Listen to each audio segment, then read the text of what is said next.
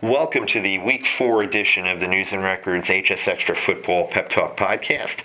I am Joe Sirera, and I am joined once again by Spencer Turkin, and we're going to talk about 5 games coming up this Friday in the Triad, weather permitting. Last weekend we had a couple of postponements, but things are looking good for this week. First game we want to talk about is our number 1 ranked team this week, once again in our poll, East Forsyth at Reagan. And Spencer, you know quite a bit about these two teams over in Forsyth County, and this was a very good game last year. Yeah, it is. It will not be as good of a game this year, I can tell you that. East is overpowering. They manhandled West the other day and really showed that they're the most dominant team in Forsyth County right now.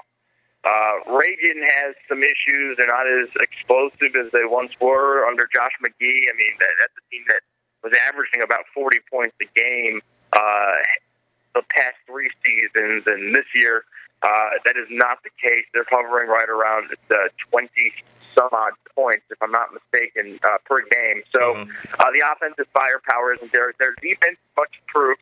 They're not giving up 30 points a game now. They are keeping teams in a more reasonable area.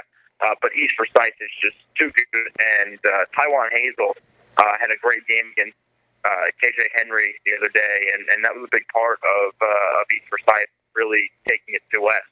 Yeah, I mean, the challenge was kind of issued for him, to show what he could do and not just be a big athletic guy, but actually deliver on the field. And he's got some great tape now from that game that certainly should help him in the recruiting process. And, maybe that's what he needed to light a fire under him, because the talent is certainly there.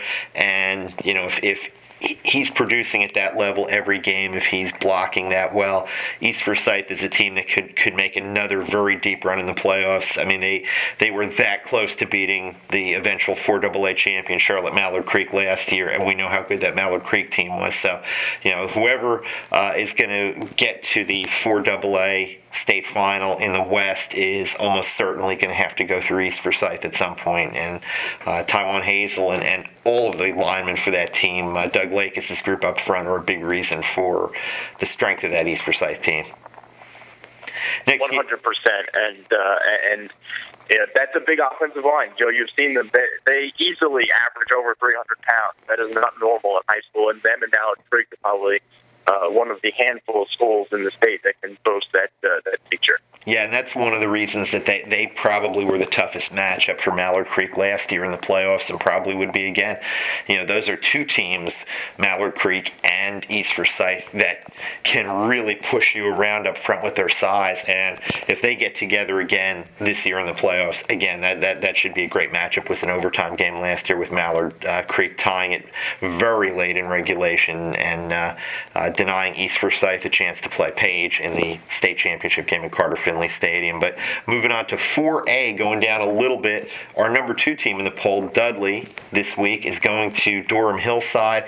And the big news surrounding this game is the NCHSAA ruling that Hendon Hooker's incident in, if you could even call it that, in last Friday night's game at Davie County.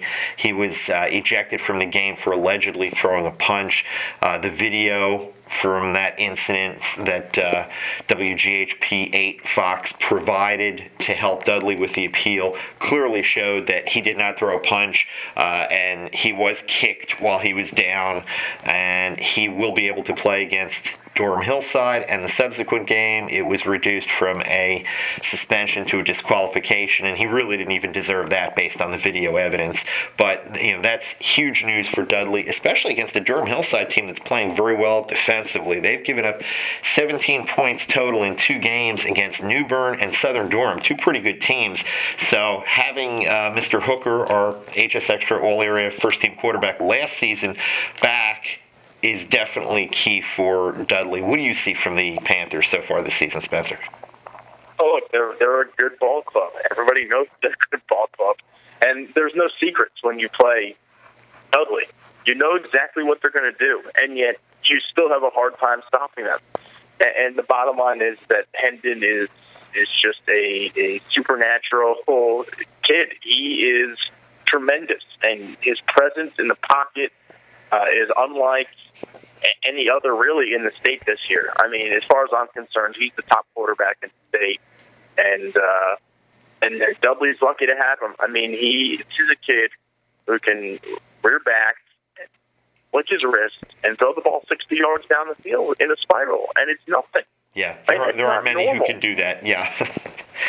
That's why he's headed to Virginia Tech next season, and he told me yesterday, he was really obviously stressing about whether or not he was going to be able to play this week over the weekend, and he said the best way for him to relieve the stress was to go up to Virginia Tech, watch their game with Liberty up there, and he said that helped him relax and got him through the weekend a little bit. But Virginia Tech's obviously getting a very, very good talent in Hendon Hooker, and obviously we all talk about the throwing ability. He's a pretty good runner too. I don't think college teams are going to want him. I don't think Virginia Tech is going to want him running a lot, but he certainly can do it. And if he has to move around in the pocket, or if he has to buy extra time on a play, there aren't many guys better at doing that. No, there aren't, and it's really interesting because when he puts on 20 or 30 pounds, it's going to make the world of difference. He is trying to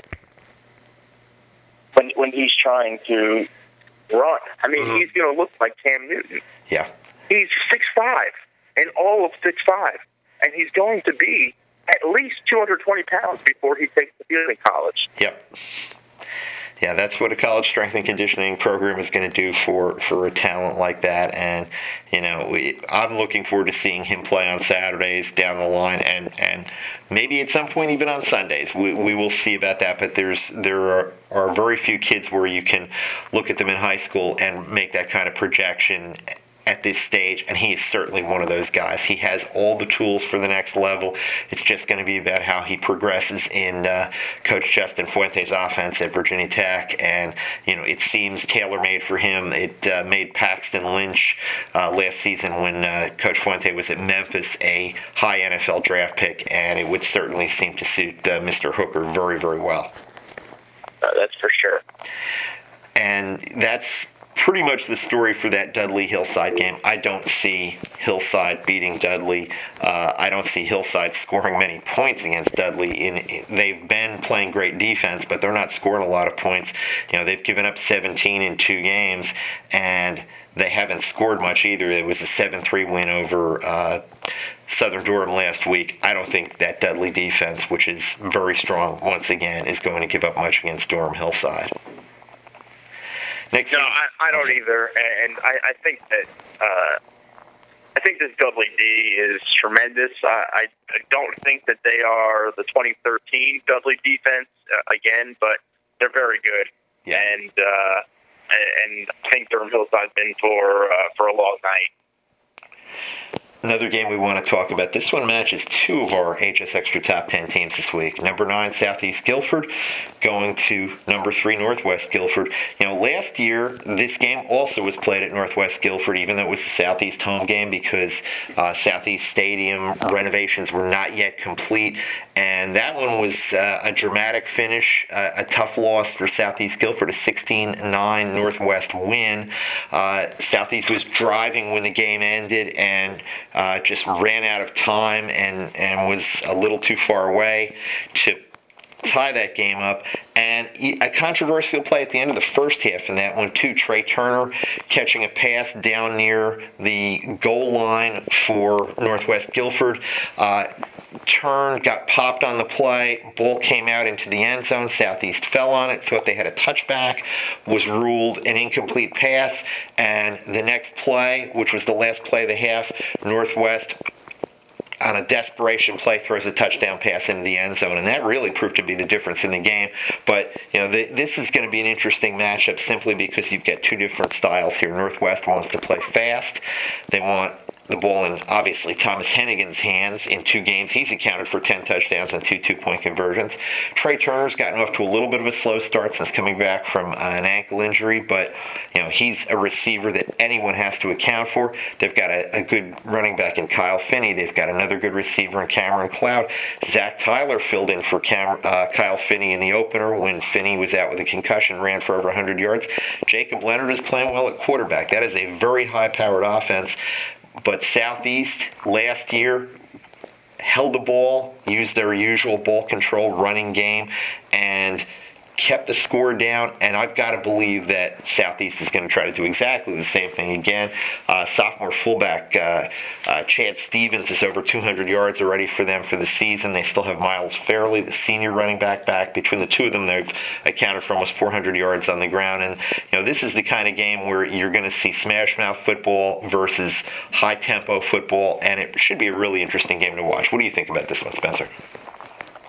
Look, this is a game where Northwest is going to try and get at least 60-some-odd snaps off. I mean, that's the only way that they're going to play to the pace that they want to. They're going to have to keep snapping the football. Southeast is going to try and prevent that. They're going to try and keep Northwest snaps in around the 40 area. And if they can march down the field and have extended drives, they can do that. I think Northwest has a little too much firepower for Southeast, too many weapons, but at the same time, you never count out Coach Fritz, ever. Now, and they've got a little bit of a blueprint to work with here, too. Southeast does. Last Friday night, Northern Guilford running with Myron M.J. Frazier in the first half and early into the second half, pounding the ball with him.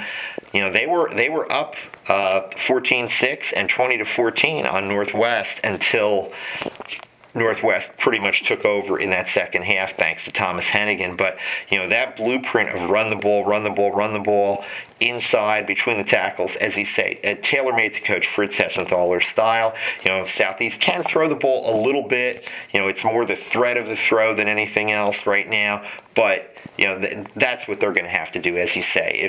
If the number of snaps that Northwest can get off is probably going to be a large factor in who wins this game. And, this is the kind of game where Northwest can really prove itself and set up the Vikings for the Piedmont Triad 4A Conference, which really could be very interesting this year. We've talked a little bit about that conference. You've got a 3-0 Southwest Guilford team.